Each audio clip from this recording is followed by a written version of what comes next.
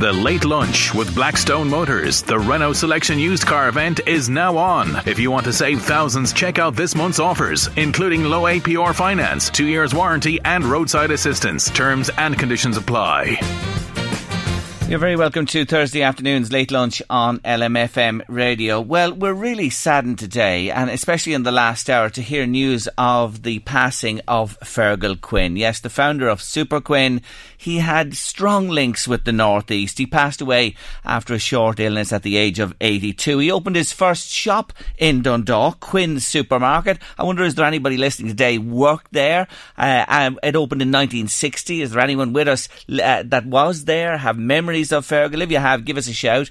1850 715 958 by phone, or 086 1800 658 by WhatsApp or text. Dundalk, big links. Drogheda, latterly, yes, he was a man who came to town and made an impact on the Boyne side. Local heroes, do you remember the series on RTE back 2011 time? Well, I did interview Fergal round then, and a man who worked closely with him on the Local Heroes is on the line with me, Con O'Donoghue. Afternoon, Con. Good afternoon, Jerry. Con, were you the chair of that group? Yes, I was the chair of that group, and I had the great pleasure of working with Fergal. I suppose first and foremost, what I would say about Fergal was he was an absolute gentleman. He was just as nice as he seemed when you saw him on television.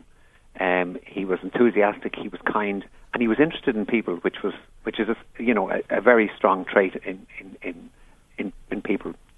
He was so nice, wasn't he? Because I had the pleasure, I think it was a couple of times I met him, round then and the Samsons thing and once subsequently. But what you saw was what you got, as you say, Con. But come back to this initiative in Drogheda. The country was on its knees in 2011, and the revitalisation of towns around the country was something on everybody's mind. He had an impact, a huge impact, hadn't he? He had an absolutely massive impact, and it's ironic that today is the day that he passed. I met Adrian Lynch, who is now the channel controller on RTE this morning, and he was the person who made the Local Heroes programme at the time for Animo Television. But at the time, unemployment and immigration were commonplace around Ireland, and Drogheda was on its knees. And what Fergal did was he brought energy and enthusiasm to Drogheda, and he brought people together and reminded us of the importance of working together in order to achieve goals. He was a catalyst for a lot of good change in Drogheda. He began to get people thinking that, Drogheda isn't that bad. It has an awful lot to offer. There's so much that we should be proud of. And he taught us to dream big and be ambitious. And he really was passionate about it, wasn't anything that man did, his passion came through. Absolutely. And his passion didn't stop when the filming stopped. He was good enough to invite me up to the Shannon about 6 months later, and we were having something to eat. And he was asking me about people. He was asking me about such and such a shopkeeper and such a person who was doing this and that, and how are they getting on. So he didn't just switch off when the programme was over. He was so interested in people that he still remembered their names, and he was still interested to see how they were doing. And wasn't he honoured? He switched on, I think, the Christmas lights one year, and I know that meant a lot to him. He did. He switched them on in West Street, and he was absolutely delighted to have been asked. Yeah. From memory, he was kind of surprised that he was asked, because he was kind of, well, why would you ask me? Yes. So he was very humble, and he maybe didn't see the changes that he was about to be the catalyst for in Drogheda at the time. He was doing what he did best. He was a highly successful businessman who shared his knowledge and his passion with others. And you would have to say, Con, subsequently what's happened really, you had the Maritime Festival, the Arts Festival we were just talking about yesterday, preceded that, I know, date-wise, but the FLA coming to Drogheda, the improvements that happened round that, little touches like that. Would you say Fergal Quinn's imprimatur, travelled on and does travel on? Oh, without a doubt. His fingerprints are all over all of those things that you've just mentioned. Yeah. He helped people forge links with organisations in America. So Yapstone came to Drogheda through a visit at the time from a Local Heroes group to the States. He encouraged us to look at the river and look at the Boyneside Trail as a resource, as something hugely positive, when we were all just driving over the river, not even looking at it. And there's no doubt that Fergal started the process, whether anybody realises it or not, of the Fleadh coming to Drogheda. He was saying, you have so much to offer tourists, you have so much to offer people, you need to go out and start talking about yourselves. And there's no doubt that the Fleadh, he has a little piece of why the Fleadh is in Drogheda. That's a big tribute to him to say that as well. And of course the second year of the Fleadh happening this year and the launch coming up in the next week or so. Con, it's a sad day. A very successful businessman, big links, as I said, with Dundalk. He set up his first store there, Quinn's Supermarket, as well, and you know he will be remembered for many a day to come. Absolutely, he will. And on behalf of all of the volunteers that were involved in Local Heroes, we would extend our sympathies to his wife Denise and his children, and I think he has 19 grandchildren, and of course to his assistant Anne, who was incredibly dedicated to helping him achieve so much, particularly in Drogheda. She was with him every time he came here.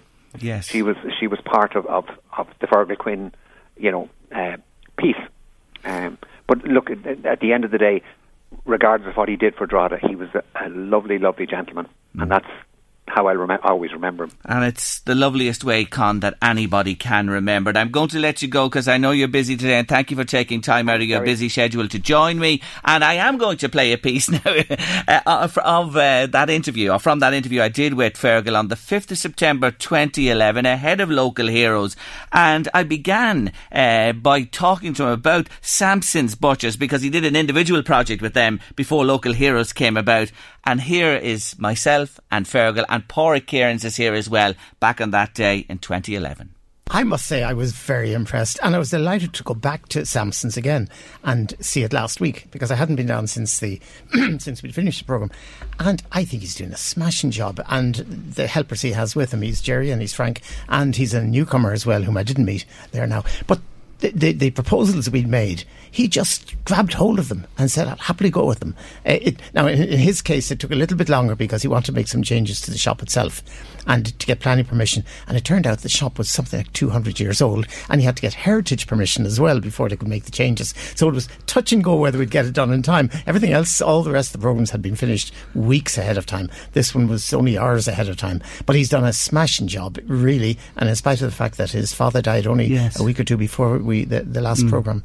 But he's a great guy, and his mother had her big birthday last week. I won't say what it is, but I sent her a card. No, you keep a lady's age quite well, close at a certain stage you begin to they begin to get very proud of their age, and I think she's at the stage where she was very proud of her age. We wish her well, and it looks well. I was by it myself there on Saturday. It really is looking great. Now, you mean you didn't stop and buy anything? Well, I'd be such a shot. I won't name another place, but I'm a sort of a regular. Yeah, I'm a regular in Shoots, you know what I mean? And when you have your butcher shop, but I promise you I will drop in. I'll have to sample what the turnaround you've enacted. You're committed on air now, I'm Jerry. committed on air to do that. They'll kill me down in Shoots, but anyway, that's the way it goes. Fergal Quinn has asked me to, so I certainly will.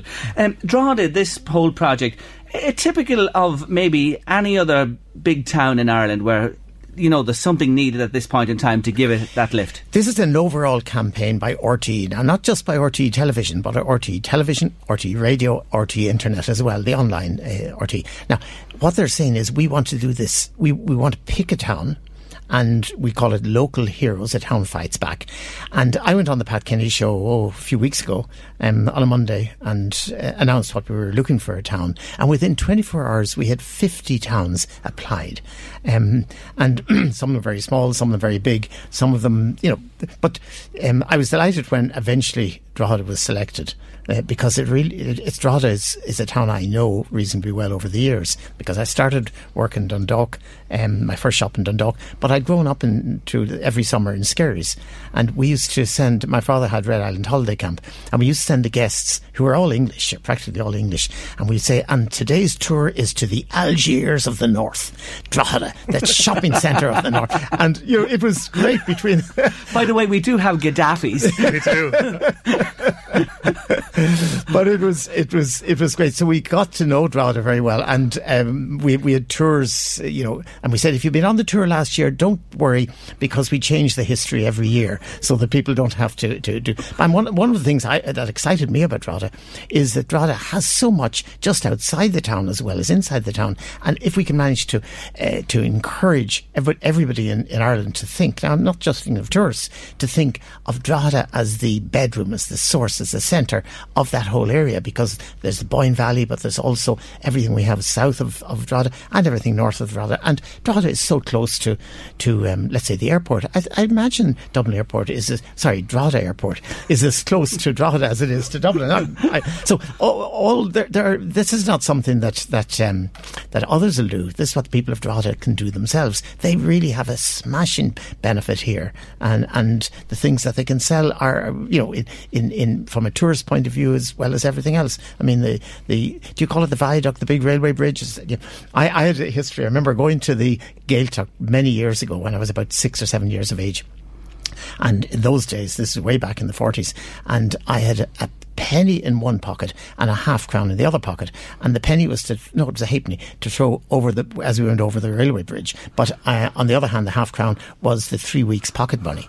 But we were going over the bridge and somebody said, "There's the bridge." Oh, quick. And I put my hand in the wrong pocket, threw the half crown away. And I had nothing for the remaining 3 weeks in the Gaeltacht. That'll be found someday as an artefact of history, and all these visitors will be coming to see that was Fergal Quinn's half crown that he threw over the bridge when he was a nipper all those years ago. Can I ask you about that? You're bringing a team with you to Drogheda, and do you have a template or a strategy, Fergal, that you're going to implement here? And I mentioned this, I touched on this meeting about Wednesday night.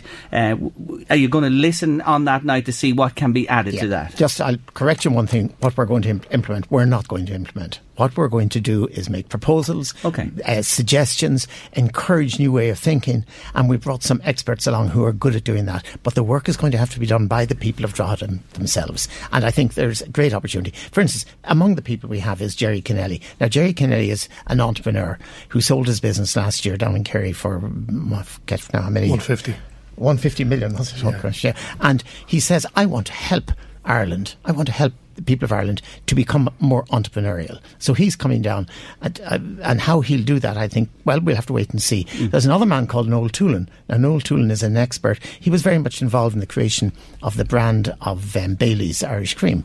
And he's since then worked in a whole lot of other companies, but he's very much in tourism. And I talked to him 2 weeks ago about Drogheda, and he'd been down here on his own, and he's just bubbling with energy and enthusiasm, not to do it himself, but to make proposals to get people thinking and do on that basis. There's Gary Joyce, whom I also know. Now, Gary is a strategic thinker, and her expert would be in branding, and she would be able to do that. Now, I've known Gary in the past. I think she's very good. She will be particularly good at that.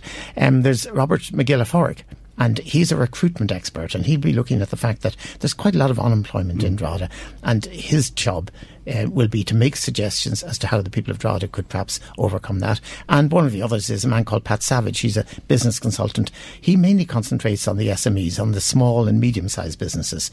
So we think they're just some of those that we have coming down. So we're not going to do the work. They're going to make proposals.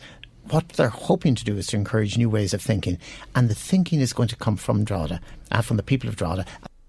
Yes, an extract from a lengthier interview I did with Fergal Quinn back in 2011, and we'll podcast that one a little later on. He passed away, in case you're just joining us, Fergal Quinn, earlier today at the age of 82, and we remember him on Late Lunch this afternoon.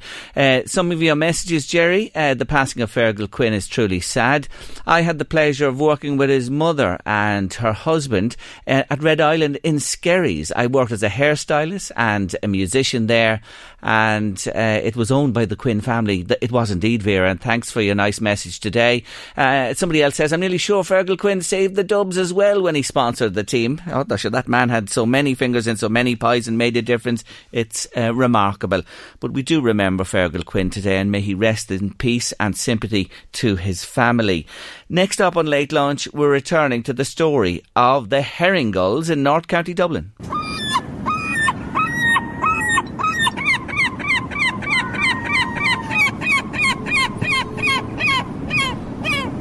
Tom Cardiff's on the line from Balbriggan. Does that make the hair stand on the back of your neck, Tom?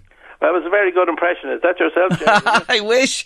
I'll tell you one thing, I'd make me fortune. That's the real McCoy. That's the herring gulls themselves. Look, Tom. Plenty of them. I recognise that. I'm sure you do. Tom, just tell me this. You're a member of a committee there in Balbriggan that's been addressing this issue for a number of years. Is it really a big problem?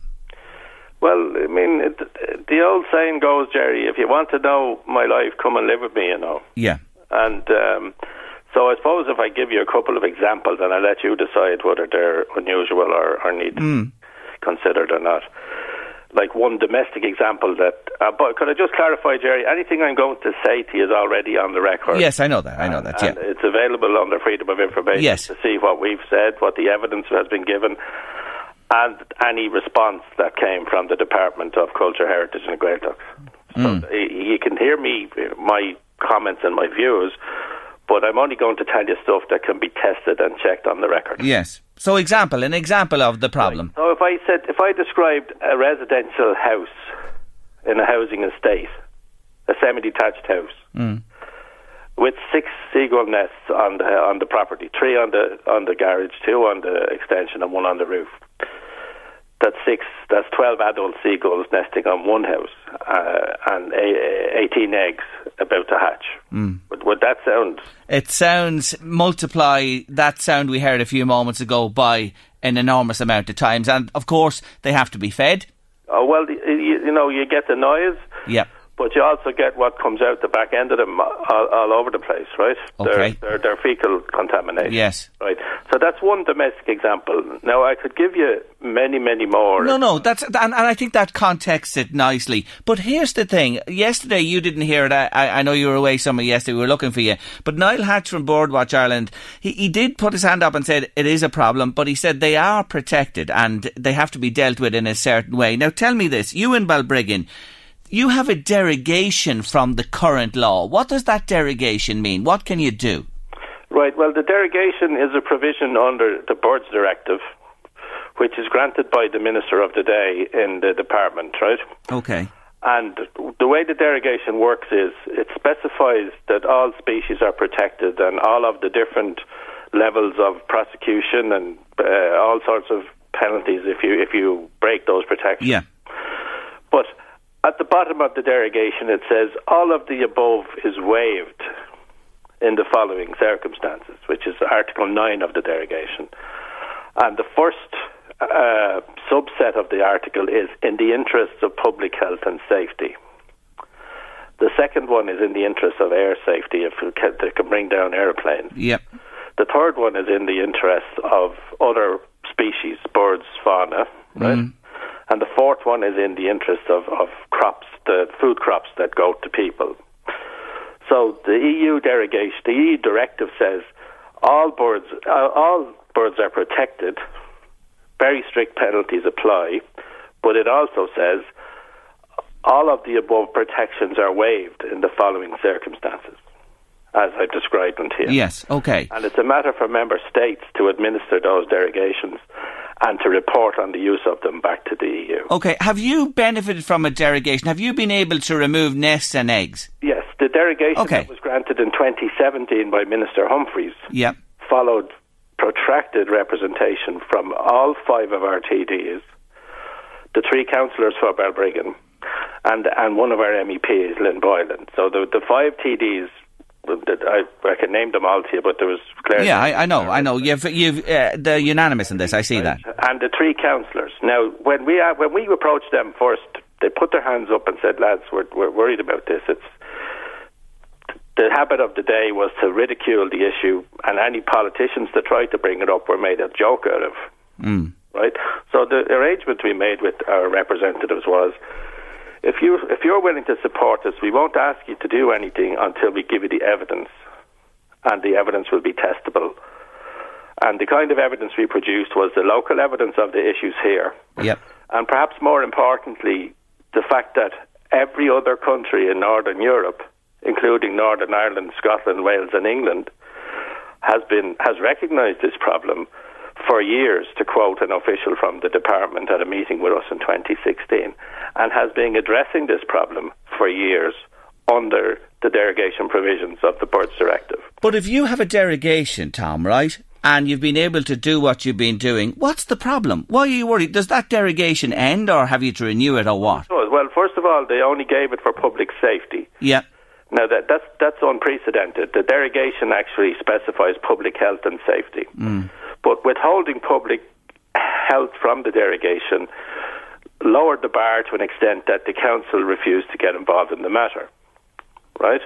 In the other countries that I've quoted to you, in high impact areas, nest and egg removal services are provided by municipal authorities as a service. And there are different funding models for this, but the bottom line is, in Balbriggan, they left people in their 60s and 70s to their own devices to get up on roofs and take down these nests because there was no service for it. It was announced at the last minute, and even contractors were reluctant to do it because they weren't aware of the provision. So we have one example, and I can't name the person, you'll understand, Jerry, right? But he's a PSV driver. He's in his 60s. He has to be safe on the road, right? And he got up to take down a nest, and he was knocked off his roof and fell down onto the roof of his extension. Luckily, he fell onto the extension. And he did himself serious injury and damaged his extension roof. And eventually he found a contractor in Rush that was willing to do the job, who said he's been doing this job for years, but we don't know where or how. So the derogation as provided was given at the last minute. It was restricted in a way that no other derogation is restricted. I should mention to you, Jerry, that the department has issued 45 licences for reasons of public health and safety in the last few years, and they're escalating. They've issued them to schools, to local authorities, they've issued them to Diageo, they've issued them to South Dublin County Council. But the arrangement on which they normally issue them is you have to apply for the licence. The ranger has to come out and get up on the ladder and inspect the site. He has to make a report back to the department. They have to send out a legal adjudication as to whether you can do it or not. And on their own admission, that takes 6 to 8 weeks per individual case. But the eggs hatch in 31 days. So I'll let you work out the math. I know, it's not working. So look, this is not working. What are you calling on? We're going to run out of time in a minute or two. What do you want done? What we have been asking was that the full scale of the problem be recognised, that the public health element of it be recognised, and local authorities be brought in, as is the case across Europe. And the UK, in Northern Ireland, in England, Scotland, Wales, they all have, in high impact areas, they have services provided under the existing legislation, under the Birds Directive. Okay. And that's what's required to protect citizens, because you had said, Birdwatch said they're a protected species. Yes. The last time we checked, our children are a protected species. I understand that as well. And the other thing I'll tell you, you didn't hear them yesterday, they said this is a man-made problem because their natural habitats have been destroyed. Overfishing in the sea, there's not food for them there. And when they come in, people feed them and they can access rubbish and things like that, and they associate humans and the buildings with now they're a natural environment. Well, actually, I haven't got the final draft of it yet, but our three councillors, Malachy Quinn, Tony Murphy and Gráinne Maguire, are at the end stages with Fingal County Council of producing a publicity pamphlet from the council to be delivered into houses and to be followed up with visits from the environmental health inspectors. We've seen an up-to-date draft of it. It's on the way. It's the subject of an agreed motion in the council chambers, and it totally addresses that point. But what I would say to you, and that would be first in Ireland, what I would say to you, Jerry, is the food argument has limited truth, for want of a better term. The big numbers, and this has been acknowledged under freedom of information by the department, the thousands of gulls that have moved into towns and cities moved when they closed the landfills. I understand. And listen, Tom, I have to go to news now at 2. I'm going to come back to this. I'm glad that you clarified some of those points for us today, and I know you've made that point, and we see the landfills are closing, and that certainly was a place... Can I make one last point? As quick as you can. If we could influence this situation, the focus would not be on the seagulls. It will be on the department and the minister who have the means to resolve this problem, and they keep kicking it down the road. OK, Tom, leave it there for today. I'll be back to you, I promise you. Thanks indeed for joining me. That's Tom Cardiff, a committee member dealing with the gull issue in Balbriggan. The Late Lunch with Blackstone Motors, the Renault Selection used car event, is now on. If you want to save thousands, check out this month's offers, including low APR finance, 2 years warranty and roadside assistance. Terms and conditions apply. See, we're sharp listeners on Late Lunch, and I'm going to tell you why in a minute. Do you remember last Friday, Chef Adrian Martin was with us on the show? I love when he comes calling. His new book is called Create Beautiful Food at Home. Now, we're not talking to Adrian today, but in the course of that conversation, he mentioned people from County Meath, and their business is called A Fox in the Kitchen, who did the brilliant photography in that book. So our Louise is a sharp one, and straight after the show, she was on the case. And guess what? They're in studio with me today. I'm delighted to welcome to Late Lunch this afternoon, Zita Fox and Rob Kirkfleet. You're both welcome to the show. Thank you very much for joining me. Now, Zita, you're the local link here, yes? You're from Kells, are you? Yeah, I was born in Kells, and I stayed there until I finished school, and then I ended up travelling around for a good while and living in Germany and then Sweden. And then, luckily enough, I was in the right place at the right time and I met Rob. You met this man? Yeah. And what were you doing travelling round? I was working in hospitality, so that's my background. So kind of hopping from place to place and trying to figure out what I wanted to do. So you met this guy in Sweden. How do you remember when and where you met him, yes? Oh, yeah. It was a website called Couchsurfing where you can stay for free in someone's house, but experiencing the city through their eyes. And he ended up applying to my house, and I thought, okay, he seems like an all right guy, so I let him stay in mine. So Rob, a Dutchman in Sweden meets an Irish lady, and the rest is history. Were you apprehensive applying to that lady to go and stay with her? Well, no, it's like I kind of just applied, and I even went on then after again, not even opening my eyes to anything, and then she wrote back saying, you know, kind of she wanted to travel with me then again. So we kind of met up in Sweden. Yes. And I travelled on then to Finland. Right. And that's kind of how we... Yeah. And what were you doing at the time? I was in between jobs at that stage, so I studied photography first, and then I did a bit of packaging, like pack shots, that kind of stuff, which is, I guess, the best way to kind of start with photography if you want to do product and food photography. It just kind of makes you real quick.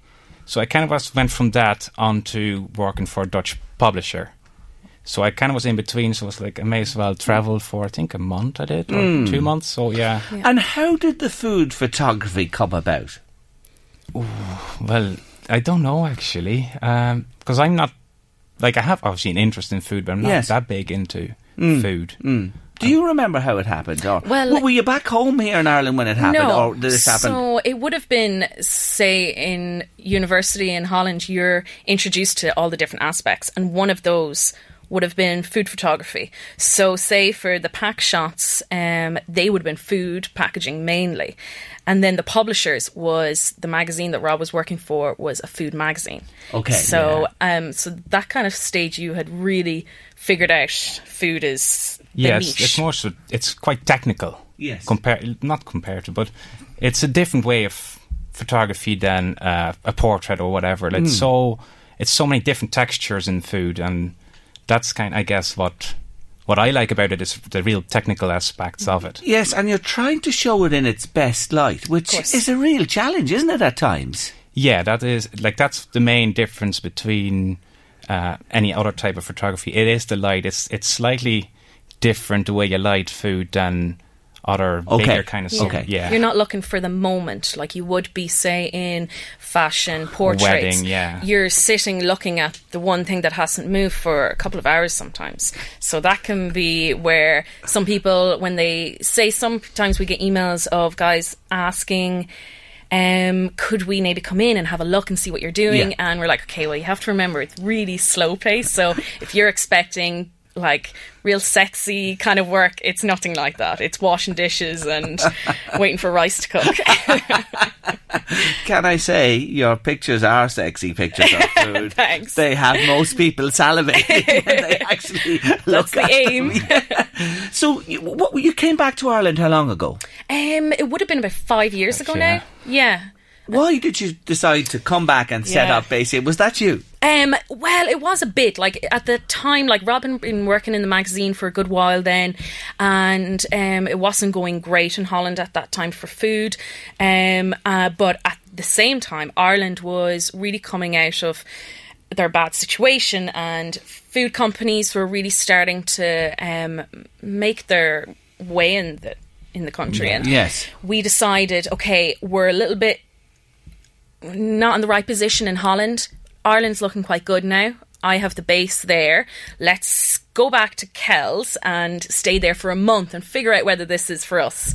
And then 5 years later, we're fully settled. I love it. I love it. Where did the name come from? A fox in the kitchen, because that's smart. Yeah, that was kind of something Rob had thought of, that because my surname is Fox.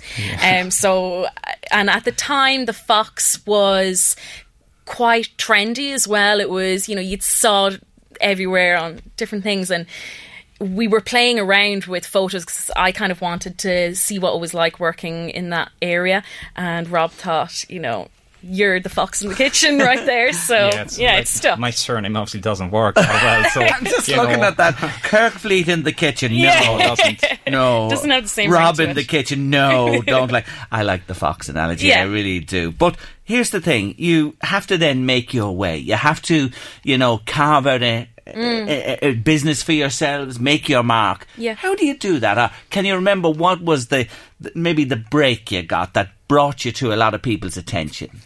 Well, I guess I obviously had a portfolio from Holland, so I didn't need to make a whole new portfolio. It's just meeting the right people. And it is one lady that I met, and she just spread the word, and from there on it kind of...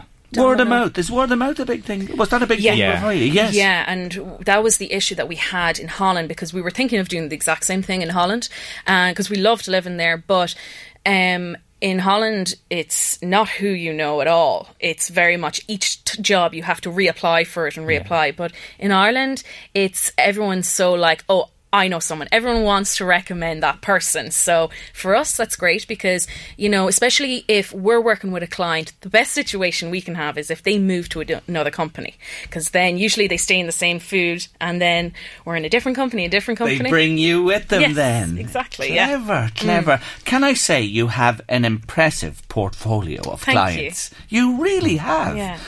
The great and the good are all there, and you're doing your stuff for them as well, Come back to that point again, when you have to photograph food for people.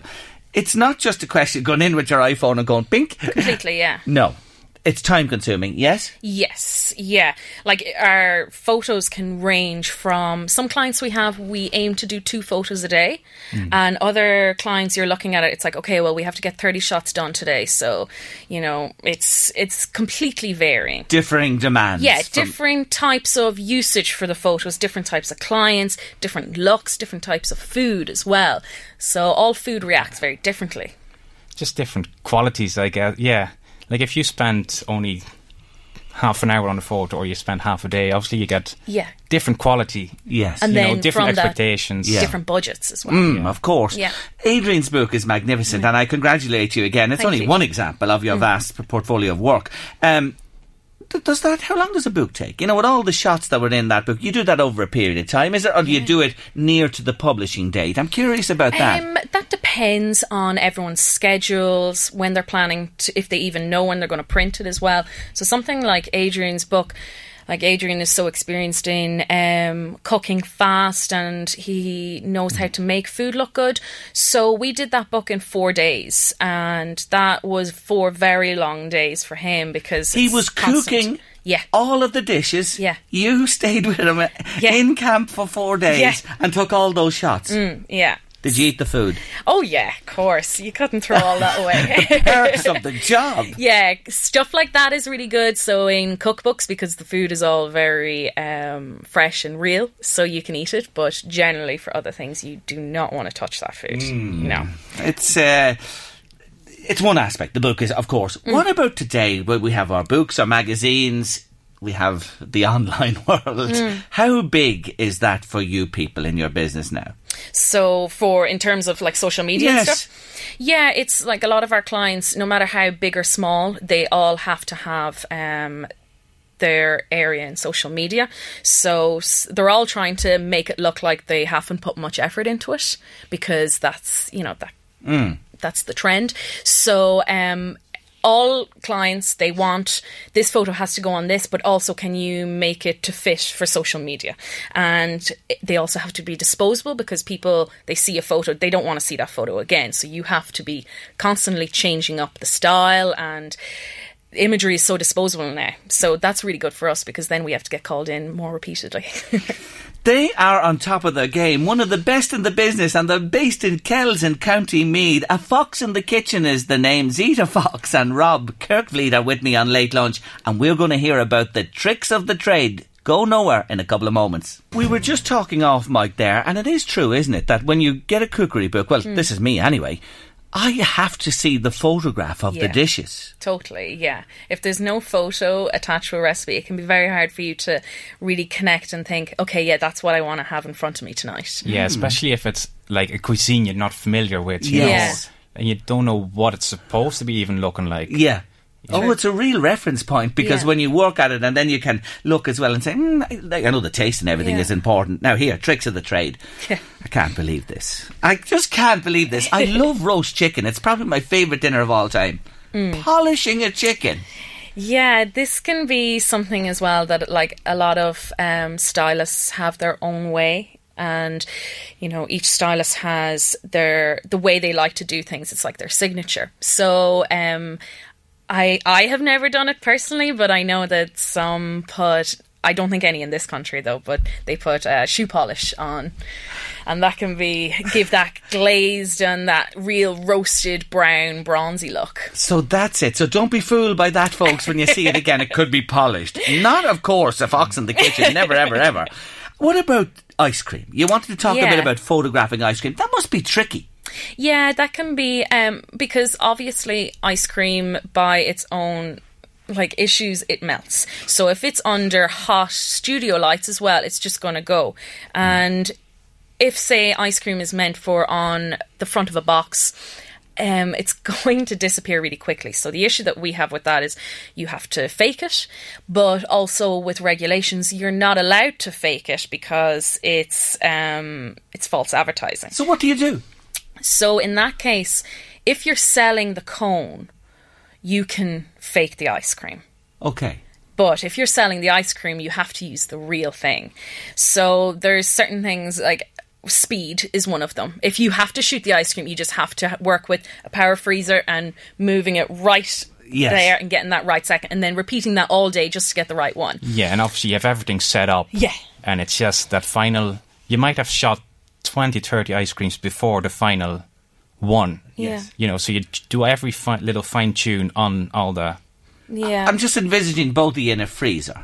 Yeah, pretty much. We did one recently, and they had to move the icebox right beside the camera, so we didn't even need to really move it that close. Yeah. And then a lot of the time it comes down to a decision. Hi, I'm Daniel, founder of Pretty Litter. Cats and cat owners deserve better than any old-fashioned litter. That's why I teamed up with scientists and veterinarians to create Pretty Litter. Its innovative crystal formula has superior odor control and weighs up to 80% less than clay litter. Pretty Litter even monitors health by changing colors to help detect early signs of potential illness. It's the world's smartest kitty litter. Go to prettylitter.com and use code ACAST for 20% off your first order and a free cat toy. Terms and conditions apply. See site for details. Even when we're on a budget, we still deserve nice things. Quince is a place to scoop up stunning high-end goods for 50 to 80% less than similar brands. They have buttery soft cashmere sweaters starting at $50, luxurious Italian leather bags, and so much more. Plus, Quince only works with factories that use safe, ethical, and responsible manufacturing. Get the high-end goods you'll love without the high price tag with Quince. Go to quince.com/style for free shipping and 365-day returns. Okay, I have two new obsessions that I need to share with you. Impress No Glue Press-On Manis and Impress Press-On Falsies Lashes. Trust me, these are getting ready game changers. Both require no glue, so there is no damage to your natural nails and lashes, no mess, and no annoying dry times. Just one step and you're done. Boom. Instant glam. Visit impressbeauty.com/presson and use code PRESSON25 at checkout for 25% off Impress Manicure and Press-On Falsies. Between myself and Rob, who has more work to do? Like, is it, if I do this extra bit of work, would that help it, or is Rob's editing going to be easier on me? And so it's kind of, we're constantly discussing, like, what can you do, what can I do? So do you either prepare the food for the shot and you take the shot? Is that the way it works? Yeah, exactly. Yeah, most of the time. Yeah. Okay. So Rob is always behind the camera. Yes. And I'm always with the food. And then with that, you also have what goes around the food. So the backgrounds, the plates, the napkins. That's a huge part of my job as well. Kind of directing how everything should look and feel in the image, because it's a lot of the time we could be shooting on a table like you have today, and you have to create a summer barbecue feeling. So you really have to bring everything with you. You are really creative. Even more so as I hear you describe what you do as well. And you too, of course, Rob. Toothpicks. Cotton buds. Yeah.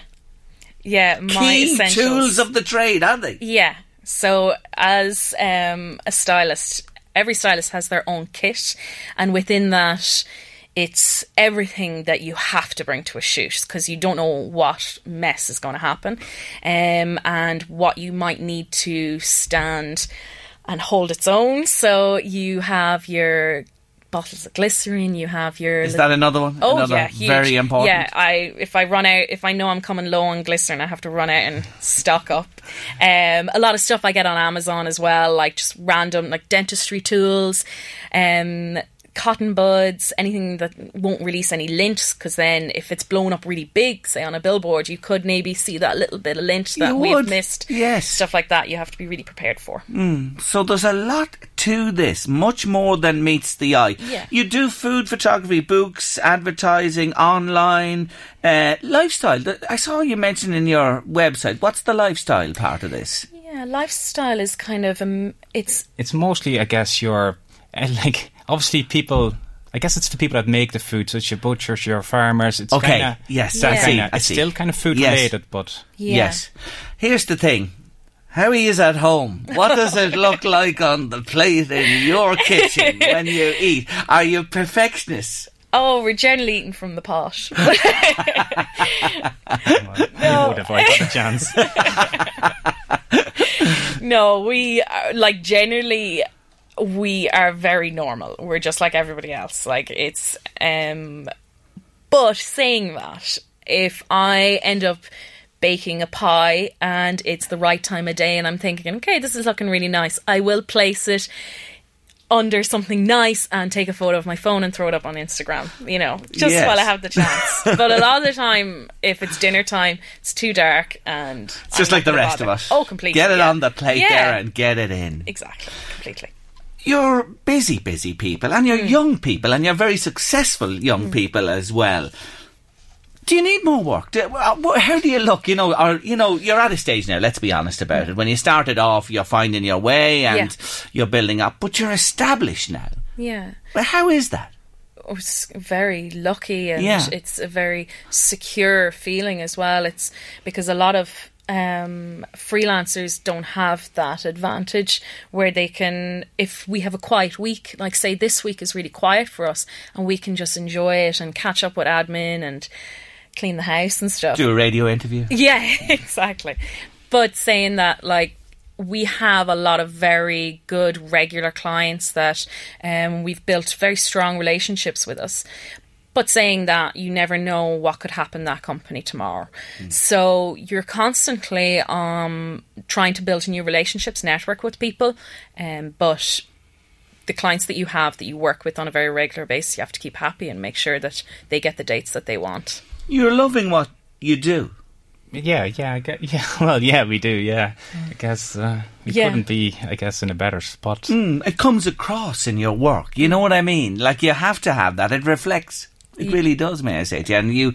And you come into this in a way that you probably didn't... Did you see yourself in this space a number of years back? Well, I guess I would more so than Zita. Yes. For Zita was more so when she met me, she kind of... only then got invited to the whole world of food styling. Realised that it was actually a career. Yeah, because it is one of those careers, like, you don't really realise until you start looking around and you see all the food around. Like, if you drive around even, there's so many advertisements of food. Absolutely. And someone has to do that job. Exactly. And aren't you doing it so well? You really are. Listen, it's great to talk to you on Late Lunch this afternoon. Thank you for dropping in on your little down week. It's Easter time anyway, so the holidays will be over this weekend. Continued success to both of you. A fox in the kitchen. That's who we've been talking to on Late Lunch for the last while. And I want to say a big thank you to Zita Fox and Rob Kirkfleet for joining me on the show. Back to the goals. Yes, you're having your say on social media to us. David Martin's been on to say if people didn't dump their food scraps outside on the grass, that wouldn't be such a problem. Neil McKeown, it's evolution, Jerry. They're taking over. Humans had their chance. I love it, Neil. And Andy's been on to say they're only doing what's natural. We're the ones that are causing the problem. And another message by text, as this problem is in part created by people and extending further northwards by the year, maybe it's time for the government to stop the Dublin building sprawl along the coast and realise there are 20 odd other counties with dwindling populations and industries. Celebrities who feel they have to live with sea views from Greystones to Dundalk could fund remedial measures for natives. I like your comment. Dennis Cochran has benefited from the support of the Kevin Bell Repatriation Trust on a couple of occasions, and he's on the line. Dennis, good afternoon. Good afternoon, Jerry. How are you? I'm good. Thanks for joining me. Anne-Marie, tell us her story back 2015. What happened? Well, I suppose our first connection with Kevin Bell would have been a relation of ours that died in 2015 out in Australia, and we just came together as a group and raised money. We came together. She died in Australia, and Kevin Bell repatriated her body back to Ireland, and we ran a couple of truck runs back in 2015 and 2016 and raised a few quid at the time. Well, I'm going to tell listeners what you raised. Over €80,000, which is a massive amount. Now, just back to Kevin Bell, because we're familiar with them on Late Lunch. When this crisis hit your family, they took over, they did everything. You couldn't speak highly enough about them, could you? No, it was fantastic. Now it was a cousin. It was a cousin of mine, and on the occasion that came upon us at Christmas this year, when our good friend and colleague in the parish, Ollie Jared, died in tragic circumstances in Tenerife, we call him Kevin Bell again. So that was twice in your experience, direct experience for you. Well, Ollie was just a friend of mine and a work colleague, and the family contacted Kevin and our Colin, which is the father who runs Colin Bell, I know him, trust, and they repatriated Ollie's body back here to Ireland as speedily as they could, and it was a couple of days delay with the Christmas and all that was to it. So we came together after Christmas. Then after the funeral and a few things, a few friends of Ollie's and ourselves got together, and we decided we'd have to do a charity or a benefit to put something back in again on this occasion. So I suppose we a lot of the lads that are around here and people are involved in the farming community and trucks and that. So we said we'd come together and do a combined tractor, truck and vintage run this year in honour of Ollie, in memory of Ollie. Yes. So that's how it came around this year. And it's happening on the 5th of May, the bank holiday weekend, starting at your place, Cochran's, in Ballinlough. Well, yeah, starting in Gahan Brothers, we're congregating there, everybody at registration between 11 and 1. And we're leaving the yard there, Gahan Brothers yard in Ballinlough, and we're going on two different routes. The trucks and vintage cars will be heading for Mullingar, and we're stopping off at Riley's in Ballinlough for refreshments there, and back to Ballinlough on return. And the tractors will be going to Killallen and on down to Gleneiden to Sean Dine's pub there, where they're going to get refreshments there and fed and watered there, and back to Ballinlough where we would have an evening there of entertainment lined up with a few different bands and country band and a rock band and a couple of different things like that. The Pint Men are playing, and Ollie was great. He was a great lover of the country and music scene. He followed around all his life, and there's a dance troupe coming as well to do a little. Okay, and where is that on? That's on in Riley's pub, just next door to the yard where the lorries and vehicles are congregating. Okay. And just before we finish, the one thing about Kevin Bell is they ask no questions, they get in there and they do what's needed. It's such a help to families in crisis. Do they ask you to do anything subsequently, or do people just do it?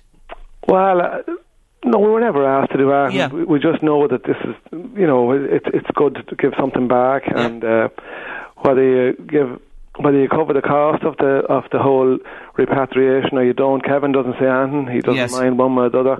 You're not doing it for Ollie. You're doing it for the next person. Okay. There's always someone. Yeah. There always is down the road. Dennis, have to leave it there today. Nice to mention, and we'll plug it again before the event itself on the 5th of May. Thank you for joining me on the show. Thank you, Jerry. Not at all, you're very welcome. Late Lunch, LMFM Radio. Up next, Adam Dunn's in town. He's never been to Ireland. He's tracing his family. Stay with us. You're with Late Lunch on LMFM Radio. Now, cast your mind back a few weeks and we talked to a guy in the UK. His name was Adam Dunn, and he had inherited a treasure trove of history from his grandfather and great-grandfather and way back in his family, to be honest. And he told me on the show back then that he'd never been to Ireland. And guess what? He's here now. He's in the studio with us. And he's joined here by, she calls herself his roadie. I think she's his guide while in Ireland. A family relative, Marg Everett. So Marg and Adam, you're very welcome to the show. Thank you both for joining me. Thank you for having us. Adam, you're here after the telephone conversation. Yeah, I've made it. You have, as promised. Yeah. Well, first impressions of the home and the hometown of your ancestors. Oh, I love it. I absolutely love it. Yeah, it almost feels like home. Really? Yeah, it really does, yeah. Because I've seen it in so many pictures, and I've obviously gone down the streets on Google Maps, so I do know it somewhat well, but it just seems very familiar. Yeah. So the reality is even better than completely the online. We spent today sort of going around sort of different places and bumping into people and just sort of mentioning, and the thing that sort of seems to have kind of held it all together is that so many people have read what Adam has been posting on the Drogheda Down Memory Lane page, on Facebook, and that's kind of people say, oh yeah, we know who you are, and instantly it's like you've been here all your life. Yeah, it's brilliant. Isn't it terrific to hear that? Now, you went, I know, to see this house in Trinity Gardens where your folks came from. What was that like to stand there? Very surreal. Because I was trying to describe it. It's almost like when you've seen like New York on sort of movies and pictures, and then when you're actually there and you're stood at the bottom of the Empire State Building looking up. It was almost like that. So standing in front of it, you couldn't get your mind around it because it seemed almost like something from a book. So to stand in front of it and be looking at it, I couldn't get my head round it. Yeah. Now, the home place for the Dunn family, there are no Dunns in that house anymore. No. Did you go up and knock the door? I didn't, but one of the neighbours came out of the house. And she got talking to us, and she said, "Oh, the person who's in the house at the moment is actually walking the dog or something, I think, wasn't it?" And they did say, "Come back either later tonight or tomorrow, and they'll let her know that we dropped by, and we might even be able to go in the house." Did you tell her who you were or your reason for being there? Yeah, well, she was outside getting some air, and I sort of just thought, oh, do you know what, I'm just going to say hello. So I went up and said, oh, do you know who's living in the house now? And she said, oh, yes. And then I think she said, are you Adam from Drogheda Down Memory Lane? And I was just like, well, yeah, I'm one of the members that are sort of uploading loads of stuff on there. And she goes, oh, yes, my daughter's been telling me all about you and blah, blah, blah, blah, blah. And we ended up stood there for about, We must have been there for over an hour talking to her. It was amazing. Yeah, because she was saying, oh, yes, I remember Mrs. Dunn, I remember this, I remember that. And then the husband... So she remembers. She remembers. Your family, my which family, is very special as well. Yeah. Remind our listeners about your connection to that house. How far do you go back? So, I mean, I've been tracing my family, and I've got a piece of paper which goes back to 1691, which I've got with me here. So 1691, but I can't trace it myself that far back. But what I've traced through Marg here is back to about the late 1700s, 1800s, something like that. Yeah. But they moved into Trinity Gardens when it was first built. They were first people to move into that street, and that was in 1930, 1931. So before that, they were living in Narrow West Street, which we've also been to today, and got talking to a very, very friendly man outside, and he was telling us all the history. And then before that, there was a brief house on Thomas Street, and then they also lived in Cord Road, which, oddly enough, is where we're staying while we're down here. Only houses away from the house that my family were living in. Well, how ironic is that? That you're staying there. My God, you're really steeping yourself. As we landed in last night, we arrived late last night, and we parked outside the pub, and the first thing we see is a van with Flanagan written on the side of it. So we feel somehow we're being watched. Yeah, we're being guided, for sure. Yeah. Because that Flanagan name is... Yeah, that's the name. Yeah, it's the Duns and the Flanagans. Yeah. So they are your family names, and they are the people who lived here for generations as well. What about you? How come you ended up in the UK, or you were born there? Complete that story for us. So Richie Dunn, who is my granddad, he eventually moved to the UK, sort of as he sort of met my nan, Pamela, and then they sort of settled there. They did come back to Ireland briefly to have a couple of my aunts, and then moved back to England and had my dad. So that's how I sort of came about, was through my granddad moving to England. Yes. Yeah. But the connection is made with what has been left to you in terms of family documents and information. Yeah. So, I mean, as I was growing up, he you couldn't shut him up. He just loved talking about Drogheda. He loved talking about the Duns and the Flanagans. He was in his element when he was talking about the family history. So growing up from a young age, that's all I ever heard was family. And when I got to an age that I could really appreciate it, he started slipping me the odd photograph or the odd piece of paper and told me to keep it and treasure it, which I sort of did do, but I didn't really understand it quite as much as I do now. Unfortunately, he's passed. But in the last sort of few months when he was alive, he did offload more and more stuff to me. And then it was after he passed away, my nan said, right, just take everything that he's got. Because the rest of the family are interested, but not on the scale I am. So she knew that by me having it, it would definitely be looked after well. And I've now put it all into order. I'm now sort of building the family tree on Ancestry.com, which is how I met Marg. And now we're going down the streets that he mentions in his book that he wrote, which is a massive, thick book, and going to all the locations. So bringing them to life. History coming to life as we speak. Marg, tell us again how you and Adam are related. How we're connected. I mean, basically what got me going with all of this was, I mean, I grew up in England, grew up in Liverpool, but my mum's from RD. She's local, but she had always told me that her grandfather was buried in Flanders. I never knew where Flanders was. Discovered where it was, discovered who he was, and started building the family tree. I mean, he was James Flanagan. He was born on William Street here. And so I started building my tree on Ancestry. I've been doing that for about 10 years or so.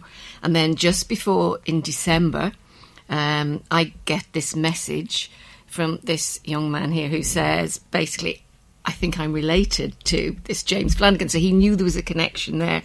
And so when Adam got in touch with me and we realised, I think we sort of started putting the bits together. So basically, if you sort of put it in the actual way we are, my great-granddad is Adam's great-great-granddad's younger brother. I have it. I think we have it. You meet yourself coming back. Absolutely. You are related, and that is the important thing. Now, when you come back here and you walk the streets and you knock the doors and you talk to people and you experience this, are there any relatives of yours living here today on the Flanagan or Dunn sides? Not that I can think of. No, I think they've all... Isn't that away. strange? Yeah, that there's actually nobody. There's not. No. Yeah, so you're here, but really in a You're way, on false pretense. Yeah, no, not at all. Not at all. Let me say, no. But they might not be here, but they're definitely still alive through us, aren't they? Because it's like today, for instance.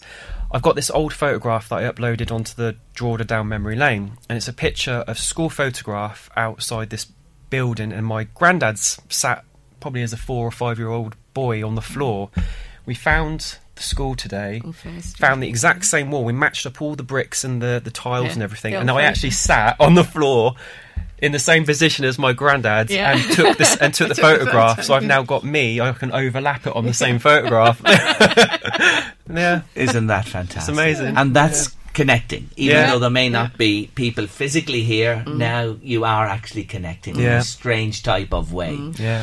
You have a treasure trove. I said there is so much stuff that you've been left to be the guardian of. Yeah, I mean, I've got it must be hundreds of photographs now. Yeah, photographs, letters, postcards. I even got my great-granddad's World War I medals as well, so I've got those. And I didn't realise at the time, I got these 2 oil paintings, well, they're prints of oil paintings. And my nan said to me, oh, you might as well take those, they belong to your great-grandmother. And they weren't really my taste, but I thought, well, they belong to her, that's something nice to keep. And then it was only when I was reading my granddad's sort of memoirs, it says that it was when they moved into Trinity Gardens in 1930 or 1931, it was the Flanagans from Magdalen Street, who gave it to them. So again, I was like, oh, perfect, yeah, so I like him even more now. There's more family history associated with them. Yeah, it's wonderful, wonderful story, the way it's come to be. And that you're here now, you've arrived, and you're actually able to walk the streets, see the buildings, get a real feel for the place. Would it tempt you to come back? Would you be interested? Is this a once-off visit? No, I'd love to come back, yeah. I'm already planning the next trip, because, I'm only here for a week, but we've packed in so much in this week that I definitely need to come back for another 2 weeks, I think, soon, and do it all again. And the era you're talking about, those photographs and everything you've been left, what years are we talking about typically? Well, the earliest photograph that I've got, we actually have the same one, dates from about the 1870s, 1880s, and that's of my great-granddad and his first wife, Joe Flanagan. So that's about 1870, 1880. The early days of photography, really. Yeah. And then the ones that my granddad actually had were probably, from the 1920s, 30s and 40s. Yeah. And you have history. There's people in this town and area would be very interested, I'm sure, in talking and hearing from you more, because what you have can piece together a picture of a time that's gone at this stage. It's true. That's what people, I think, are enjoying the most, is the fact that when I take these little snippets out of my granddad's memoirs and put them onto this drawer down memory lane, they're either remembering this stuff that they'd forgotten, or it was really interesting for them to actually hear about what Drogheda used to be like. So thanks to my granddad, I can let everyone know what Drogheda used to be like back in the days, Mind it, treasure it, look after it, share it, continue to do that. And continue to enjoy your first time here, Adam, in Ireland as well. And look, it's great to meet yourself and Marg Everett. Thank you. Dropping in here today has been a real pleasure to talk to you again and remind people of your story. Wish you well for the remainder of your time here, and don't leave it too long until you're back. I won't. Yeah. Home. Yes, exactly. Yes, it feels like home. Yeah, thanks for having us. Thank you so much both for joining me on the show. Thank you. Thank you, really. Thank you. How would you like to go walking in the Cooley Mountains this coming weekend? For a very special reason, you really will be helping 2 wonderful charities. We're going to talk about the Cross Cooley Challenge for the next while, and I'm joined on the show by Paula Dowdall from the Maria Goretti Foundation, Mauro Callens here from the North Louth Hospice, and Seamus Gormley, yes, one of the organisers of the Cross Cooley Challenge, is with us as well. You're all very welcome to the show. Thank you for joining me. Start with yourself, Seamus, the 7th year. 7th year, Jerry, and I suppose first year we decided we wanted to do something for hospice originally, and we had our reasons for doing that. It was one of our members had recently had his wife deceased, and we seen the job that the hospice done, the caring that they give, and what they brought sanity to sometimes things that weren't that sane. So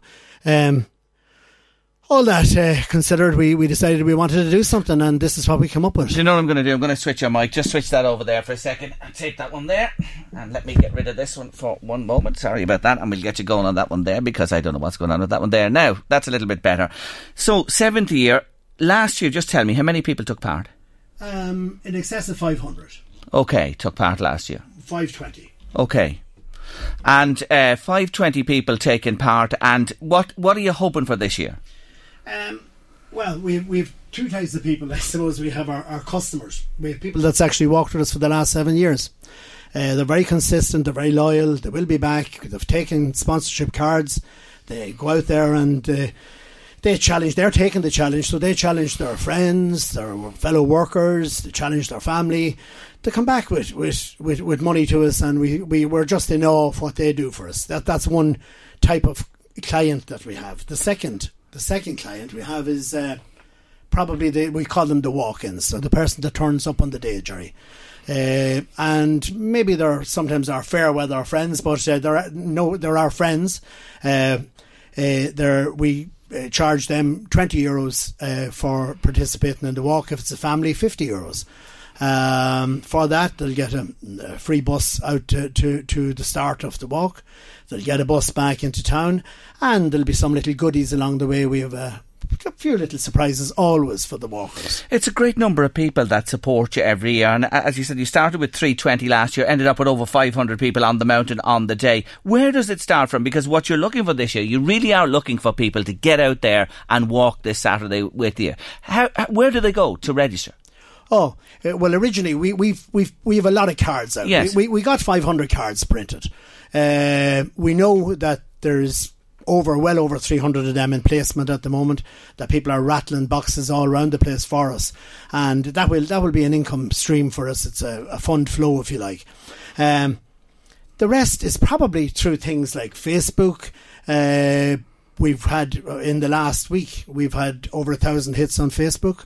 A lot of people, a lot of chatter going on. Young people saying to each other, come on, we'll do this. Let's get interested. Do you want to go? I'll go if you go. This sort of thing. And there are people that will appear on the day. They'll give us €20, and we're very, very happy to have them. To get that. Where do they go? Come back to that point again. Where are you assembling? Where are we assembling? 2 points. Where first registration, if you're around town, Dundalk, come into the Green Ore Railway Saloon, 9 o'clock onwards on Saturday morning. First buses will leave at 10, and they'll bring you out to the back of the Lumpers, where you'll walk up to the start at Ballymcgilligan, and there you'll have another point of registration if that's where you turn up in your own car, or if somebody gets you dropped off, you can just come to the start of the race and register. Everybody, it's just important before we get this out of the way, everybody that goes up the mountain with us must register and must sign off that they're with us. This is health and safety. Yes. It's nothing to do with us. It's part of our insurance, and we need it. And if you want to go to that start point and not into the town of Dundalk, where do you assemble there? Where is that point? That point is, the Lumpers pub is a very, very well known for all the good and wrong reasons. It's a very well known pub in Is there parking there? In Ravensdale. Yes. There is parking there, and there's parking at the football club across the road as well. Okay. Parking hasn't been a problem. I suppose people that park there have to get back to their cars from they're going to be walking across literally 2 mountains and going into Carlingford, so they have some means of getting back to their cars. Buses, there is a bus provided by Sevens by the Lumpers, and that will bring them back to the Lumpers, to the point where they leave their car. And what about people that finish there that have registered in Dundalk? They will have transport back into Dundalk. The buses will bring them back into from Dundalk Carlingford. From Carlingford. Okay, so you're not going to be left out there. What distance are we talking about here? 15. On my phone last year, 15.4 kilometres. Okay, so it's a reasonable walk, so it is, and you need to be attired well for this, yes. Listen, dress appropriately for the weather. Okay, that's it. Always good footwear.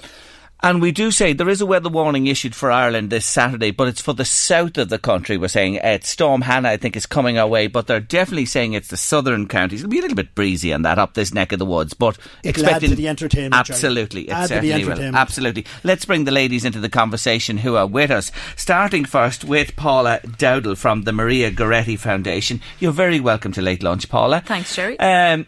Tell us a little bit about Maria Goretti. How long are you there now? When did you open? We kicked off in 2014. September 2014 is when we opened our doors first for respite.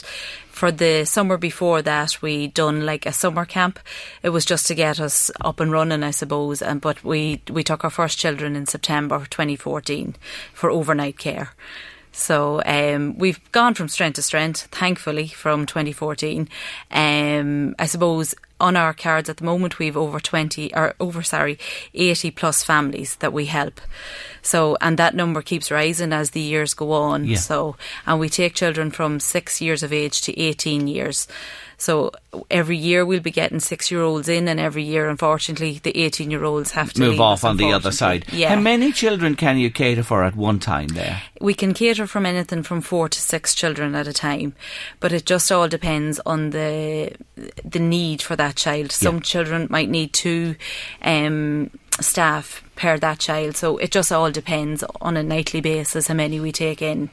I would say for families who can avail of you, it's just unbelievable. It's been incredible, and in fairness, we have rehab care. They look after the children for us, but at Christmas time we do like a Christmas party for them, and all the children come and their parents come, and it's only then that we find out what it really means to the parents.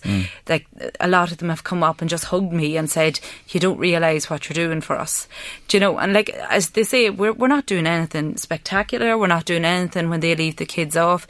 We're going home to go to bed, nearly, some of them. So when you hear things like that, you don't half realise how grateful you are for your own family and your life. So we're just delighted that we're able to help them. How important is the contribution from the Cross Cooley Challenge to the Maria Goretti? Without people like Seamus and the lads, we wouldn't be able to fund the centre to the way, and we, at the very beginning when we started all this, we always said that it was going to be of high standards, and really what we were trying to give the children was a home away from home for them. It was never going to be hospital-like. It was never going to be like that they were going somewhere that they weren't going to enjoy. So really what we do with the fundraising money that we get from Seamus, first of all, what we've done is we've built on a sensory garden, which was one of our wish lists from the children, because they love the outdoors. Like, we've a wheelchair swing in it. Some of the children in wheelchairs never got to go on a swing before. Each time they come to stay with us, it's the first thing they go on. Yes. You know, we've also built like a glass house, and they've learned to build, or you know, their own tomatoes. They grow their own stuff in it now. So we're teaching them stuff as they come in. So they don't physically come in and do nothing for the 2 days. Yeah. The other thing is we take them on fun activities while they're there. A lot of them would be into Dundalk FC. We would take them kids in on a Friday night to the match, you know, and take them into the match. But that's all fundraising. We don't want to put extra pressure on parents to give us funding to do these things. So this money is essential to all of that. North Louth Hospice, Maura O'Callaghan, for you, yes, again, this is essential support. Of course it is. And I mean, this is the 7th year that the guys, Seamus and Earl, Fergus, the other guys, and all of the women that help, that have supported North Louth Hospice. North Louth Hospice is in existence now for over 25 years. We have no funding. We get no funding from any government, so we're totally relying on our own fundraising and on the likes of the Cooley Challenge and other organisations that fundraise for us. We work hand in hand we're there to support cancer patients and their families in the North Louth area. We work through the public health nurses, through the palliative care team, and through the through their own doctors and consultants. I suppose it starts by patients that are diagnosed with cancer, and to get further treatment, we provide voluntary drivers, totally free, to take the patients from their home, further treatment, wait for them, and take them back home again. It's an invaluable service. It's one of the best services going, really. And I'm just remembering here, you are our local, our unsung hero, aren't you, on LMFM for the month of January. I'm sure you were nominated, your group. Yes, maybe you weren't directly involved, but you were nominated. We were, that's right. You were the first winners, yes, and congratulations to you. I just remember that you're here with me.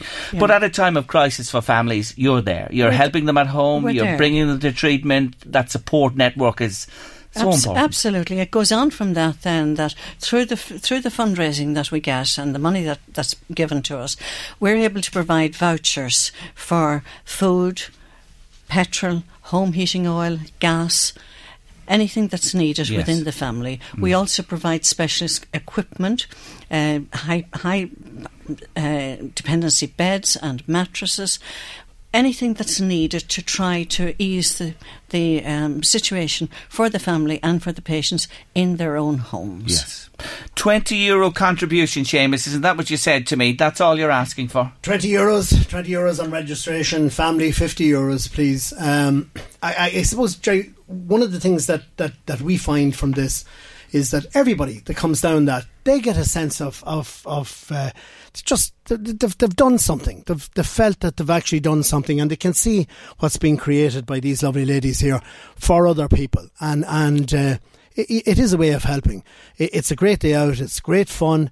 It's healthy. We actually have some people who have went across the Cooley Challenge who are in our presence here today, Jerry, and that was the first time while living in Cooley all their lives that they'd been across the mountains, and they found it a great experience. I see. So it's a fun day out. Paula Dowdall laughing when you say that. Just remind us again, on Saturday morning, registration in Dundalk. At what Dundalk, time? at the Green Ore Railway Saloon, starting at 9. First bus away at 10. At the out at the start, behind the Lumpers pub, registration starts at 10, walk starts at 11, all welcome. Last word, final word to you. When they come across the first mountain, lovely tea and coffee will be ready and waiting for them. That was a surprise, Maura. It doesn't matter.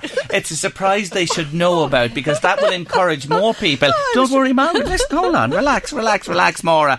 Don't be worried at all, Maura. What is going to happen is now more people are actually going to go when they hear they're going to be fed at the halfway point going across the mountains. As well, but I won't tell it. No, keep that then as a secret. That is a surprise. Anyway, it's the 7th year Cross Cooley Challenge. If you can get out on Saturday, do go. Support these wonderful people.